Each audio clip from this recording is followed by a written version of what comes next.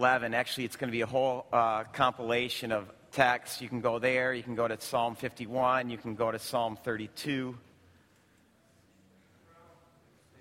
What's that? What? Oh, yeah. By the way, Jackson, get over here. Jackson is also a guy I want you to know. He's my intern, and he's also working with the students. And so Jackson was with us last year. And again, a huge gift to this church, particularly to the students. Thanks, buddy.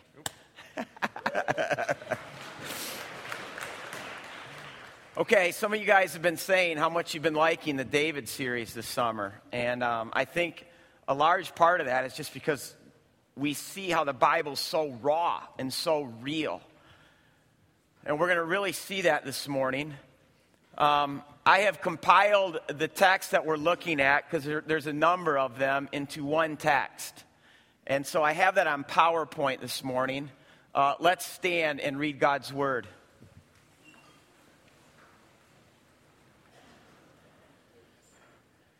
In the spring, at that time when kings go off to war, David sent Joab out with the king's men and the whole Israelite army. But David stayed in Jerusalem. One evening, David got up from his bed and he walked around on the roof of the palace. From the roof, he saw a woman bathing. The woman was very beautiful. And David sent someone to find out about her. The man said, "She is Bathsheba, the daughter of Eliam, the wife of Uriah the Hittite." And then David sent messengers to get her. And she came to him, and he slept with her. And she went back home. The woman conceived. She sent word to David saying, "I am pregnant." So David sent this word to Joab, his general, "Send me Uriah the Hittite." And Joab sent him to David. When Uriah came to him, David asked him how Joab was, how the soldiers were, how the war was going. Then David said to Uriah, "Go down now to your house and wash your feet." So Uriah left the palace, and a gift from the king was sent after him. But Uriah slept at the entrance to the palace with all his master's servants, but he did not go down to his house. David was told Uriah did not go home. So he asked Uriah, "Haven't you just come from a military campaign? Why didn't you go home?" And I think Uriah knows everything that's going on. Starting with, "David, why are you not with us where you belong? And why do you get to sit in your palace?" And I think he even knows what David has done. Listen to what he said. Uriah said to David, "The box, the ark, and Israel and Judah are staying in tents. And my commander Joab and my lord's men, we are camped in the open country. How could I go to the house and eat and drink and make love to my wife? As surely as you live, I will not do such a thing." And in the morning, David wrote a letter to Joab and sent it with Uriah. In it, David wrote, "Send Uriah to the front lines where the fighting is fiercest, and then withdraw from him so he can be cut down and die."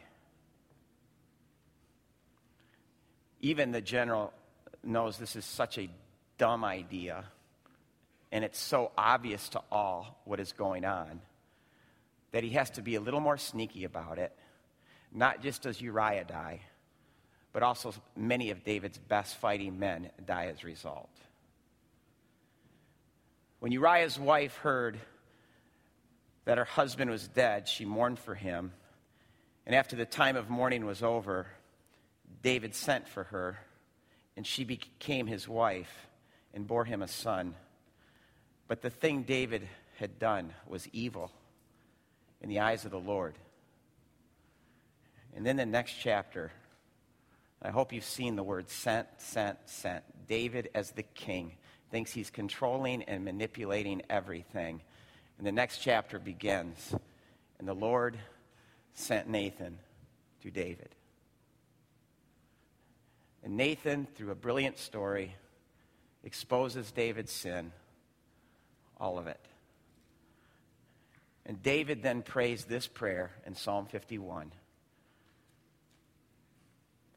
And maybe right now you just need to go from being a learner to being a worshiper. Have mercy on me, O God, according to your unfailing love. According to your great compassion, blot out my transgressions. Wash away all my iniquity. Cleanse me from all my sin, for I know my transgressions, and my sin is always before me. Against you, you only, have I sinned and done what is evil in your sight. So you are right in your verdict. You are justified when you judge. Surely I was sinful at birth, sinful from the time my mother conceived me. And you desired truth even in the womb. You taught me wisdom in that secret place. Create in me a pure heart, O God, and renew a steadfast spirit within me. Do not cast me from your presence or take your Holy Spirit from me. Restore to me the joy of your salvation and grant me a willing spirit to sustain me.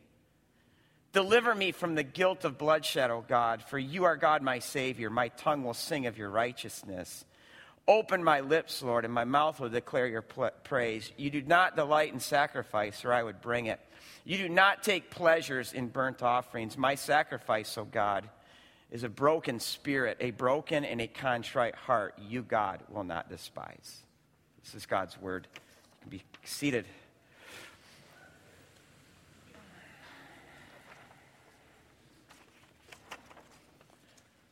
So I think it's one of the most famous stories in the Bible. I want to just start by considering what David has done. I mean, at face value, it's very disappointing. He has a one-night fling with a woman whose name is Bathsheba. Let me give you some biblical data on Bathsheba. One, we know she's married. But let me start with her grandpa. Her grandpa is Ahithophel. Ahithophel is one of David's best friends and chief advisors. Her dad, Eliam, is one of the highest ranking soldiers in David's army, one of David's mighty men. The mighty men are these guys that are listed in 2 Chronicles. There's 30 in all. These are Israel's champions who have done great things. They are very valuable to Israel. That's her dad. Her husband is Uriah. Uriah is also one of David's mighty men, one of these elite 30. So Bathsheba is part of this elite military family. And also remember that these mighty men first come to David when David's life is in the pit, when he's running from Saul, and they surround David. They come to him. They become loyal to him. These are David's best friends. And so people ask me, did David know Bathsheba before this night? Of course he did. He knew he was sleeping with one of his best friend's granddaughter. He knew he was sleeping with one of his best friend's daughter. He knew he was sleeping with one of his best friend's wife. And not only did he do this, but to me, the most disappointing thing in David is not the one-time act, which is horrible in and of itself, but how he tries to cover it up.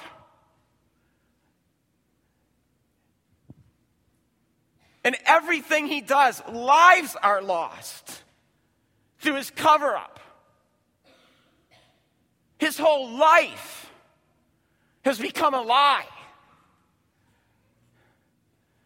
He's a fake, a phony. Now the question when you hear stuff like this is, how could someone like David do this? Well, I remember when I was first starting ministry, and a lot of big-name pastors were biting it. These were guys that I looked up to. And I'll never forget John Piper coming to this event in which I was at to speak. And even before he got to the platform, when people saw him rise and walking down the aisle, just this standing ovation started to take place. And I'll never forget what John Piper said about halfway through his message that day. He said, "The sediments of pride and self-sufficiency and lust lie at the bottom of every good man's heart." He said, even those who we consider to be the best of the best, he says, be careful who you put on a pedestal in praise, because there are only sinners in the world. I'll never forget that. Because I knew exactly what John Piper was saying. Be careful of who you applaud for. Don't praise me. I'm just a sinner.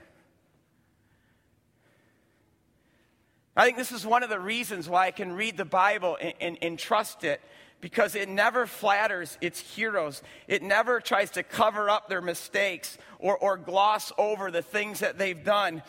Through every chapter, it seems like even the heroes scream at us that there are only sinners in the world.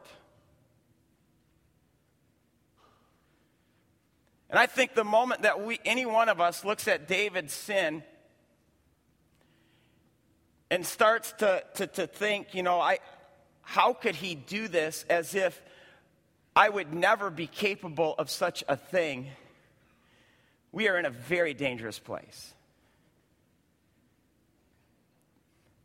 Now, we saw weeks ago that David allowed the seeds of lust to come into his life, and rather than rooting them out, he nurtures those seeds, and those seeds soon begin to take root, and they begin to grow, and he starts looking at other women and taking other women into his harem, and soon the seed becomes a sapling, and then he adds another wife and still another wife and another prostitute into his whole way of life, and it's not long before this seed becomes an oak tree. And it's a lot easier to pull out an acorn than it is to root out a great oak.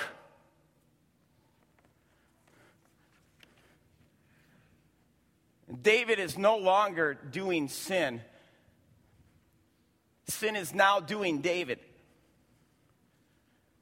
David has lost control.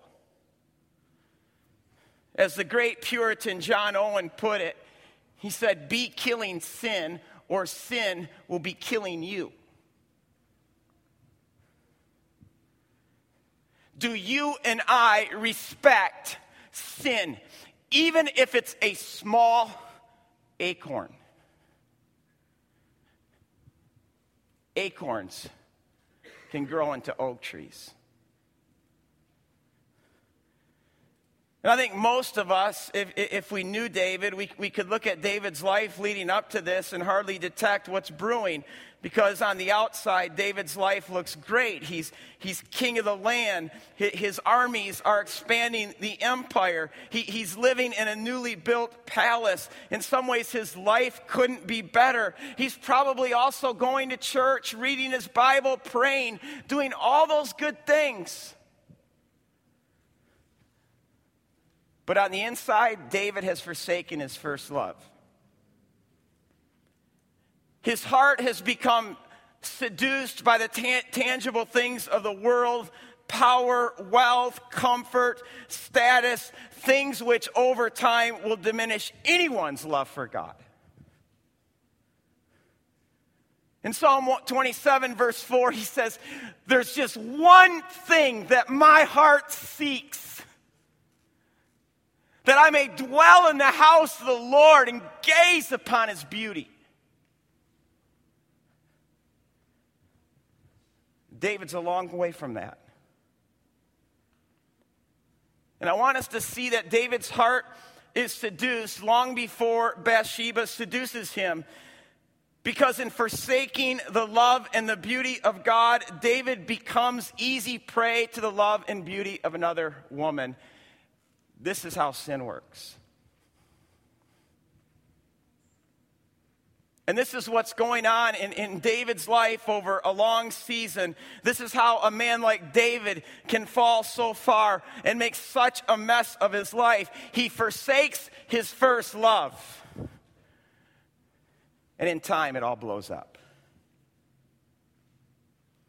I don't even think David realizes the train wreck course that his life is on. I think that this sin goes undetected even in his own eyes.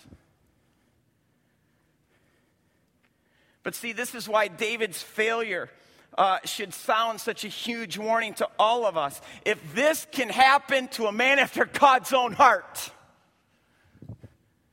it can happen to any of us.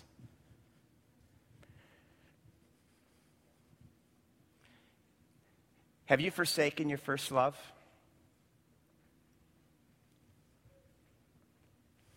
Do you love him? Can you say right now, one thing do I seek? And that's you, God, in your presence, and to gaze upon your beauty. Are there acorns or saplings or maybe even oak trees that have overtaken your life that need to be uprooted? It's not too late. I'll tell you the best part of this story. It's consistent with why the Bible is the best story in the world. David's broken life will be restored. Yes, it's going to be shattered into a million pieces, but God's going to put it all back together again. And to me, that's the real question. It's not how can a guy like David sin.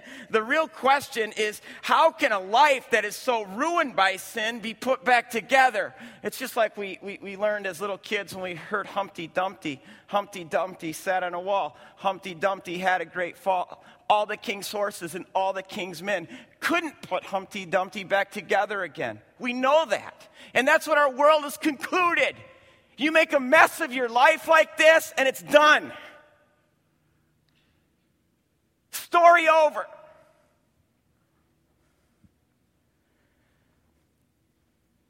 David has a God who passionately and almost recklessly loves David. And he will not let go of David. He will not give up on David. And he will pursue David. But for God to restore David, there's something on David's end that David needs to do. And the same for us. And this first thing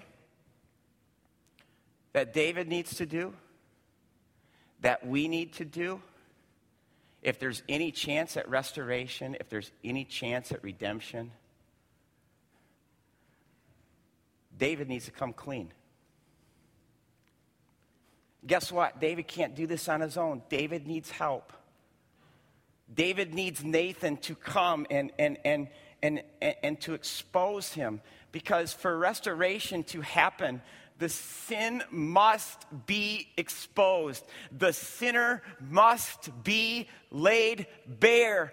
God, in his grace, sends Nathan. And Nathan really tells this brilliant story. I mean, David is in this place of cover up,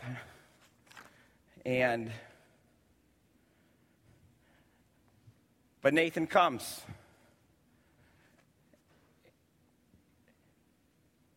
Because David can't see at this point what he can't see, and it's what sin does to us. It puts us in this place of self-deception.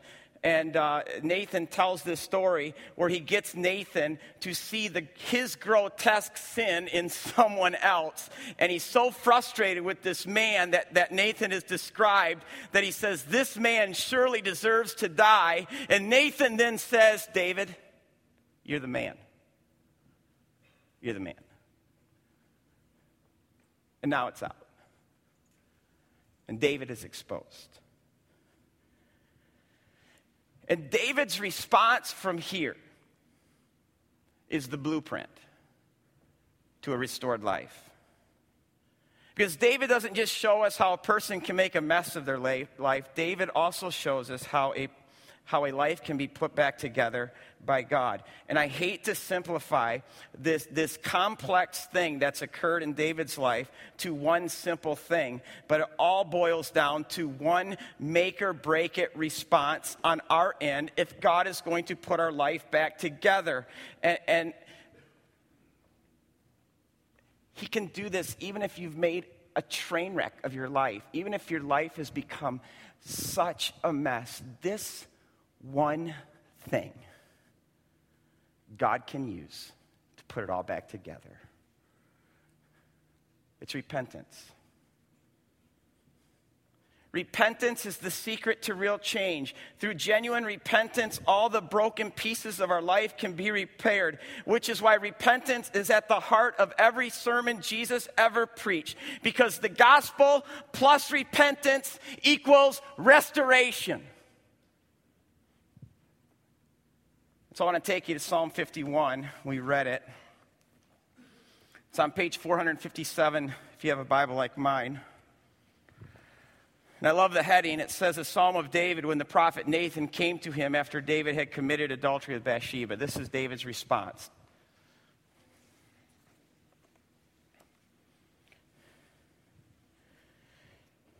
And I think Psalm 51 is probably the most complete picture of repentance in the Bible. This psalm is precious to me. There is not a psalm that I have not prayed more than this psalm.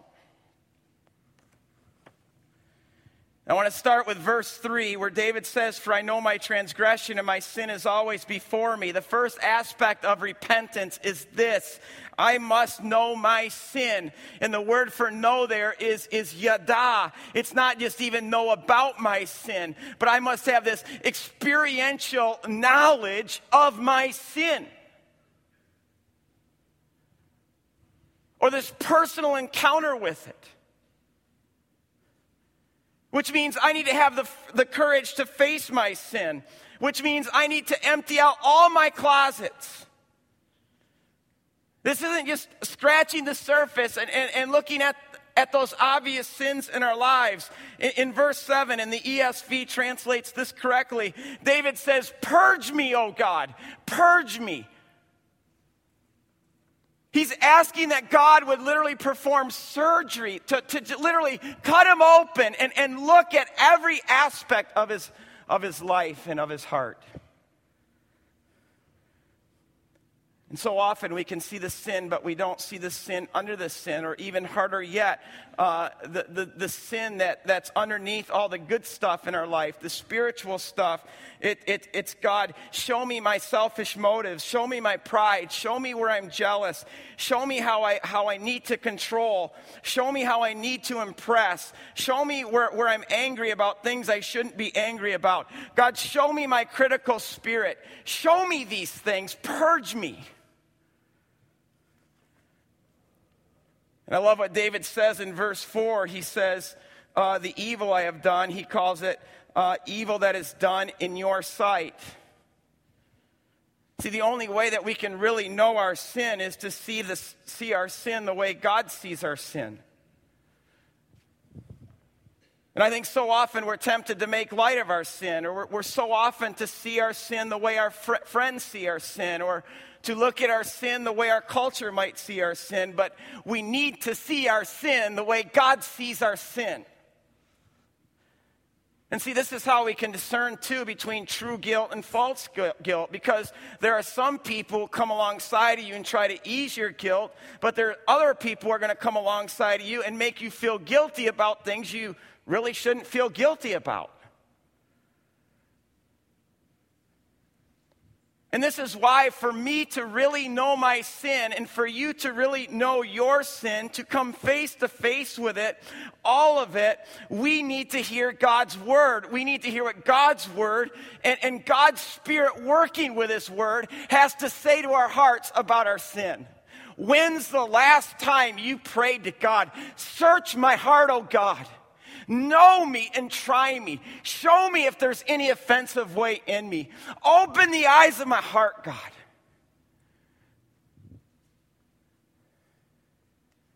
He'll do it. His Spirit working with the Word will do it. And see, this is why we absolutely need Nathans in our life.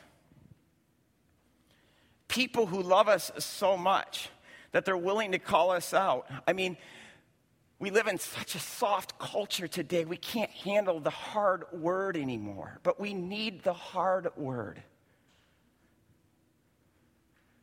I'm not exaggerating one bit when I say this, that I wouldn't be a pastor today if it weren't for the Nathans in my life. People who have spoken the hard word to me. Proverbs 27 says, better is the open rebuke than love that is silent. Faithful are the wounds of a friend. I just experienced this just in the last couple of weeks. How God used a brother in my life to speak truth. To call me out on some things that I needed to be called out on. That's a true friend. We need Nathans. The second aspect of repentance, I'll jump kind of towards the end of David's confession to verse 17. Look at it. David makes a pretty strong statement there. He says, my sacrifice, O God, is a broken spirit. And he says that because of what he says in the previous verse, which is the gutsy statement. He says, God, you don't delight in prayers. You don't delight in my worship. In this situation, what you delight in is a broken spirit, a contrite heart. Contrition. It's part of repentance. In fact, the word for contrite here in this verse is, in Hebrew, the word dakah, and dakah simply means to be crushed. It's the same word that David uses in verse 8 when he says, let the bones, and that word bones could be translated bones, or it could even be broader than that, self. It could be the whole person. Let my whole person that you've crushed. David's crushed. He's devastated. Does sin devastate you? Your sin, does it crush you? Today we just want to rescue ourselves and rescue each other from this feeling of being devastated and being crushed, yet it's through the crushing and the devastation, not going around it, but through it, that a heart of stone can be turned into a heart of flesh.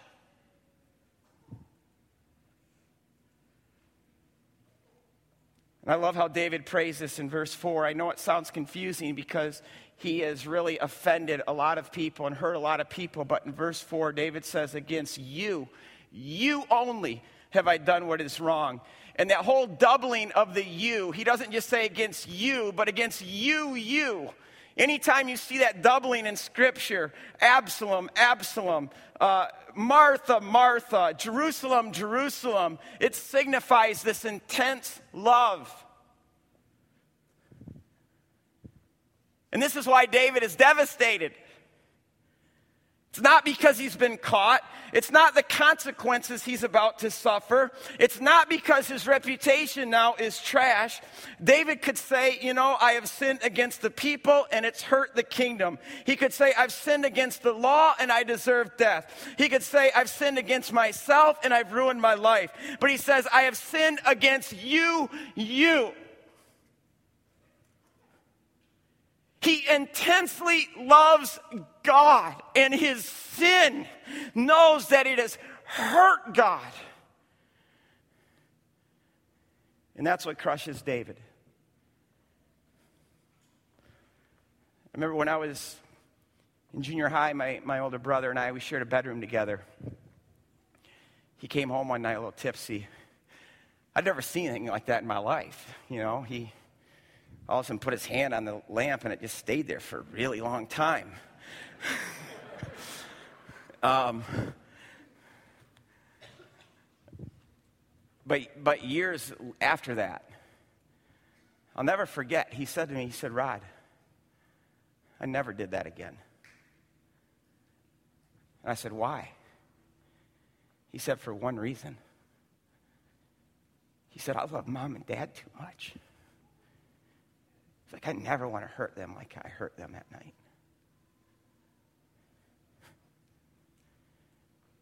When you sin, does it crush you?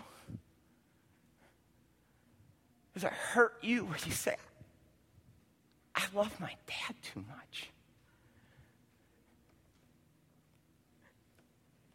And see, so much of what we feel when we get caught is self-pity. And self-pity really is nothing more than heaping more selfishness on the sin of self. But here's the deal. No one's going to change through self-pity. This is why Jesus asked Peter, do you love me? Do you love me, Peter? Rod, do you love me? See, that's what crushes us. And see, God wants a crushed heart. David knows that. That's why David says what he says in these verses. He says sacrifices and offerings or prayers and going to church, that's not what you want in this situation. What you want is for my heart to be crushed.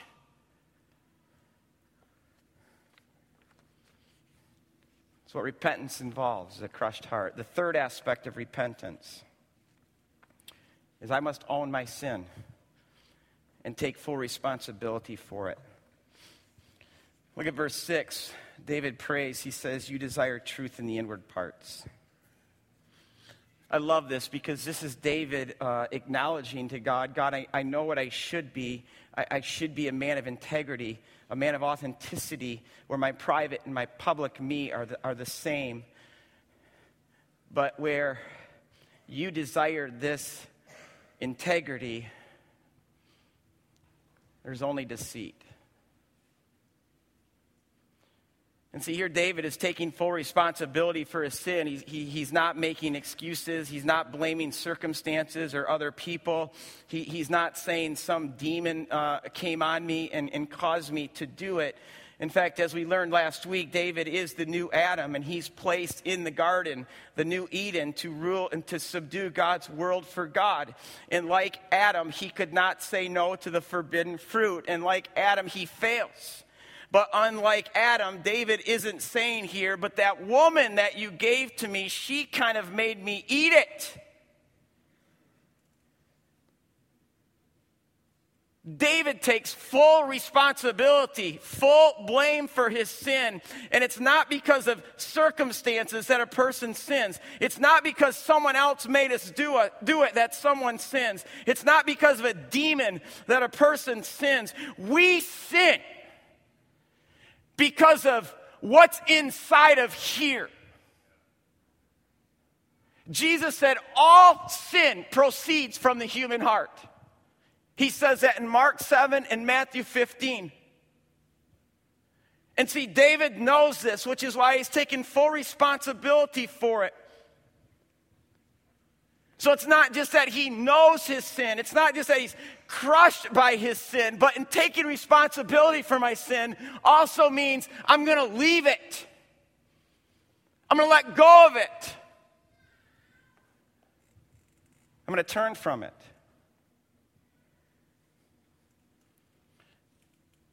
And what David realizes, and you see this in this psalm, is that to do this, you can't do this out of your own human effort.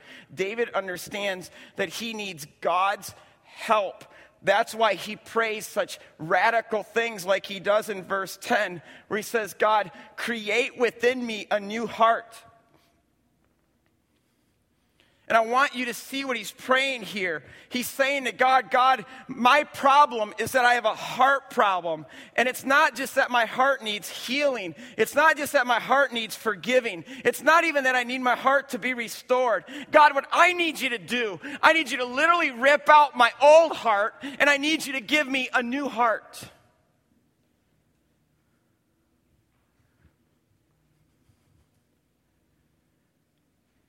And then in verse 12, he says, God, I also need for you to restore to me the joy of my salvation. Now, we kind of think that David lost this joy because of his sin. And to some extent, I think this might be true. But I'm going to contend it's the other way around, that David sinned because he lost the joy of the Lord. Because in Psalm 4, verse 7, David says, you have filled my heart with greater joy than when new grain and new wine abound. In other words, he's saying, God, you are my intense joy. And see, what happens is when God is not our ultimate joy, we are going to seek joy in other places, whether it be joy in another relationship, joy in sex, joy in pleasure, joy in our jobs, joy in buying things, joy in a sport, joy in this, joy in that. Because as human beings, we can't live without joy because we've been made to enjoy God. See, this is how repentance is completed. It's this return. And it's not just a return to a standard. It's not even just a return from a bad path to a good path. It's a return to a relationship. Because it's not just God fix me and fix my life, but it's God, would you fix us? Because when you and I are good, when that relationship is restored, everything then is restored.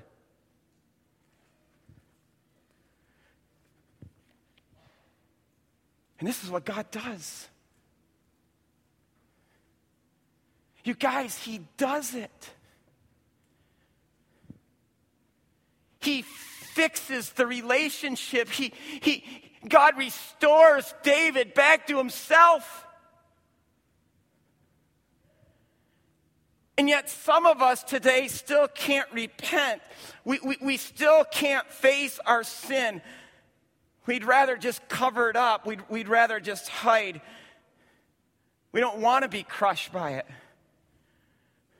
We don't want to own it. Why?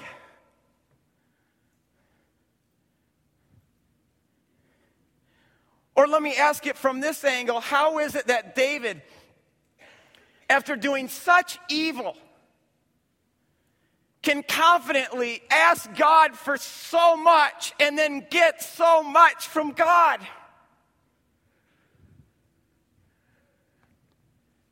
Because of the first verse of Psalm 51.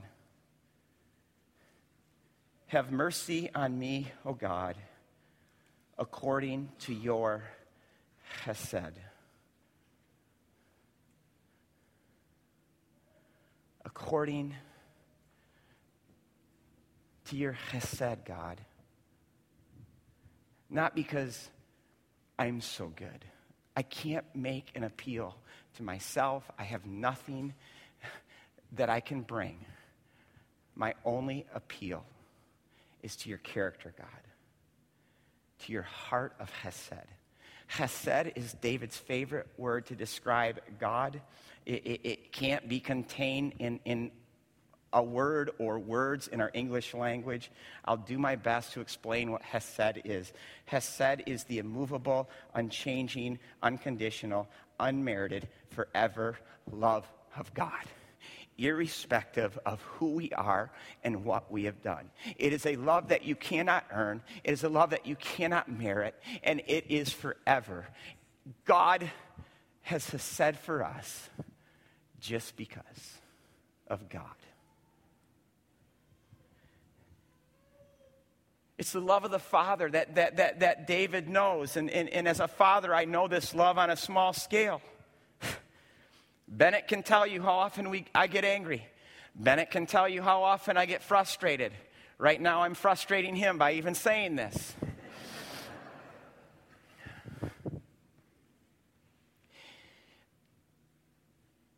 The love in my heart for my kids is immovable, unconditional, never changing. It's unmerited. I get it. That's how God loves us. And think about how much more we can know this love on this side of the cross. The Bible says, for God so loved the world that he gave us his son. And that son, Jesus, came to the world and he said, I've come to show you the love of my Father and to restore you to my Father's house as God's children.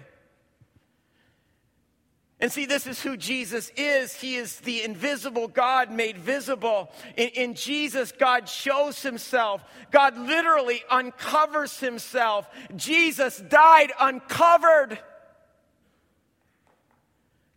Because what Jesus is doing in his death is he's taking upon himself all the stuff that you and I are trying to cover. He took all the sin, all the guilt, all the shame upon himself. And he's uncovered in this way so that you and I could be covered with the love of God. Covered. And that's why David, after Psalm 51, and I can't go into much detail right now, but he writes a concluding psalm, an exclamation point psalm, Psalm 32, and it begins with this word, blessed. Blessed means to be wonderfully okay. It means total fulfillment.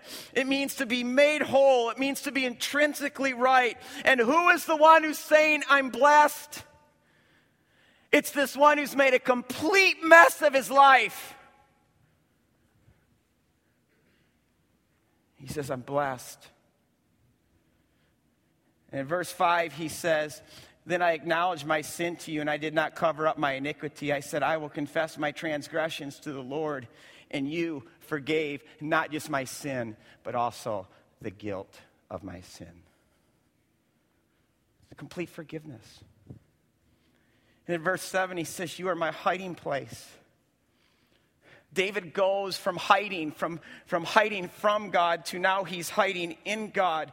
Because here's the deal. When we hide ourselves in him, when we hide ourselves in Christ, we no longer have to cover ourselves. We no longer have to hide. We can lay bare our closets. We can have our lives and our sin exposed and laid bare.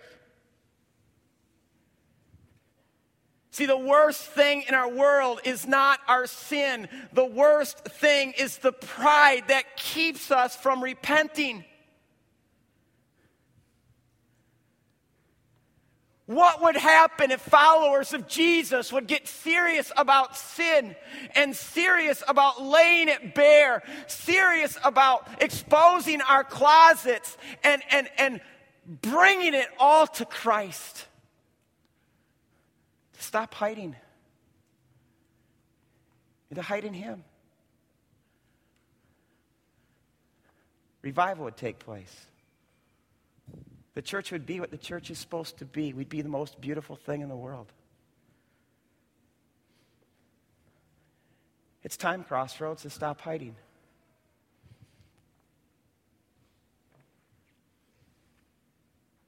It is. It's time to stop covering ourselves. And the only remedy for sin, the only remedy for shame, the only remedy for guilt is Jesus. This morning, the communion table is open.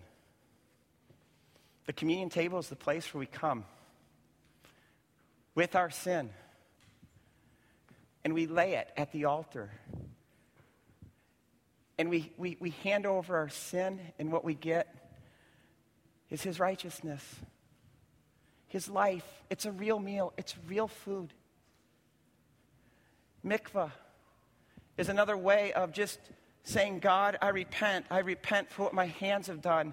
I repent, Lord, for my heart and the things that it's willed and felt. I repent for my feet. I repent of my thoughts and the things that I've said.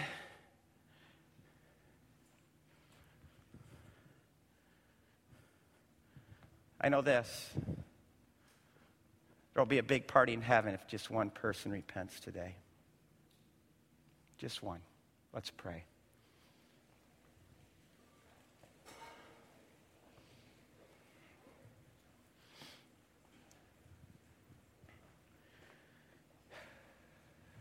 God, thank you for this story.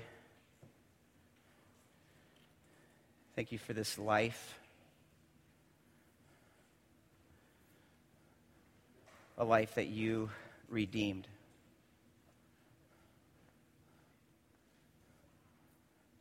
Because this man repented. True repentance. And God, that's what your gospel demands. As Martin Luther said, all of life is repentance. We don't just repent one time, but we continually are repenting all the time. And so, God, right now, I'm just going to do a handoff right now to your Holy Spirit. And I'm going to ask your Holy Spirit, God, to take it from here. That your Holy Spirit, God, would open the eyes of our heart to see the acorns or the saplings or maybe even the oak trees that are in our lives. And God, we have a place to bring it.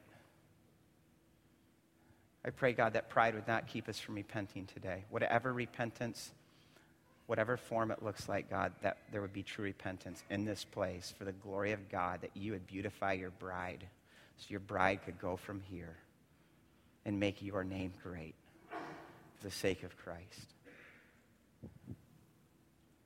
And God, I'm going to start. God, I confess my sin of selfishness, God, of getting caught up in my own life. And I lay that before you, God. Thank you for convicting me of that. And thank you for your grace.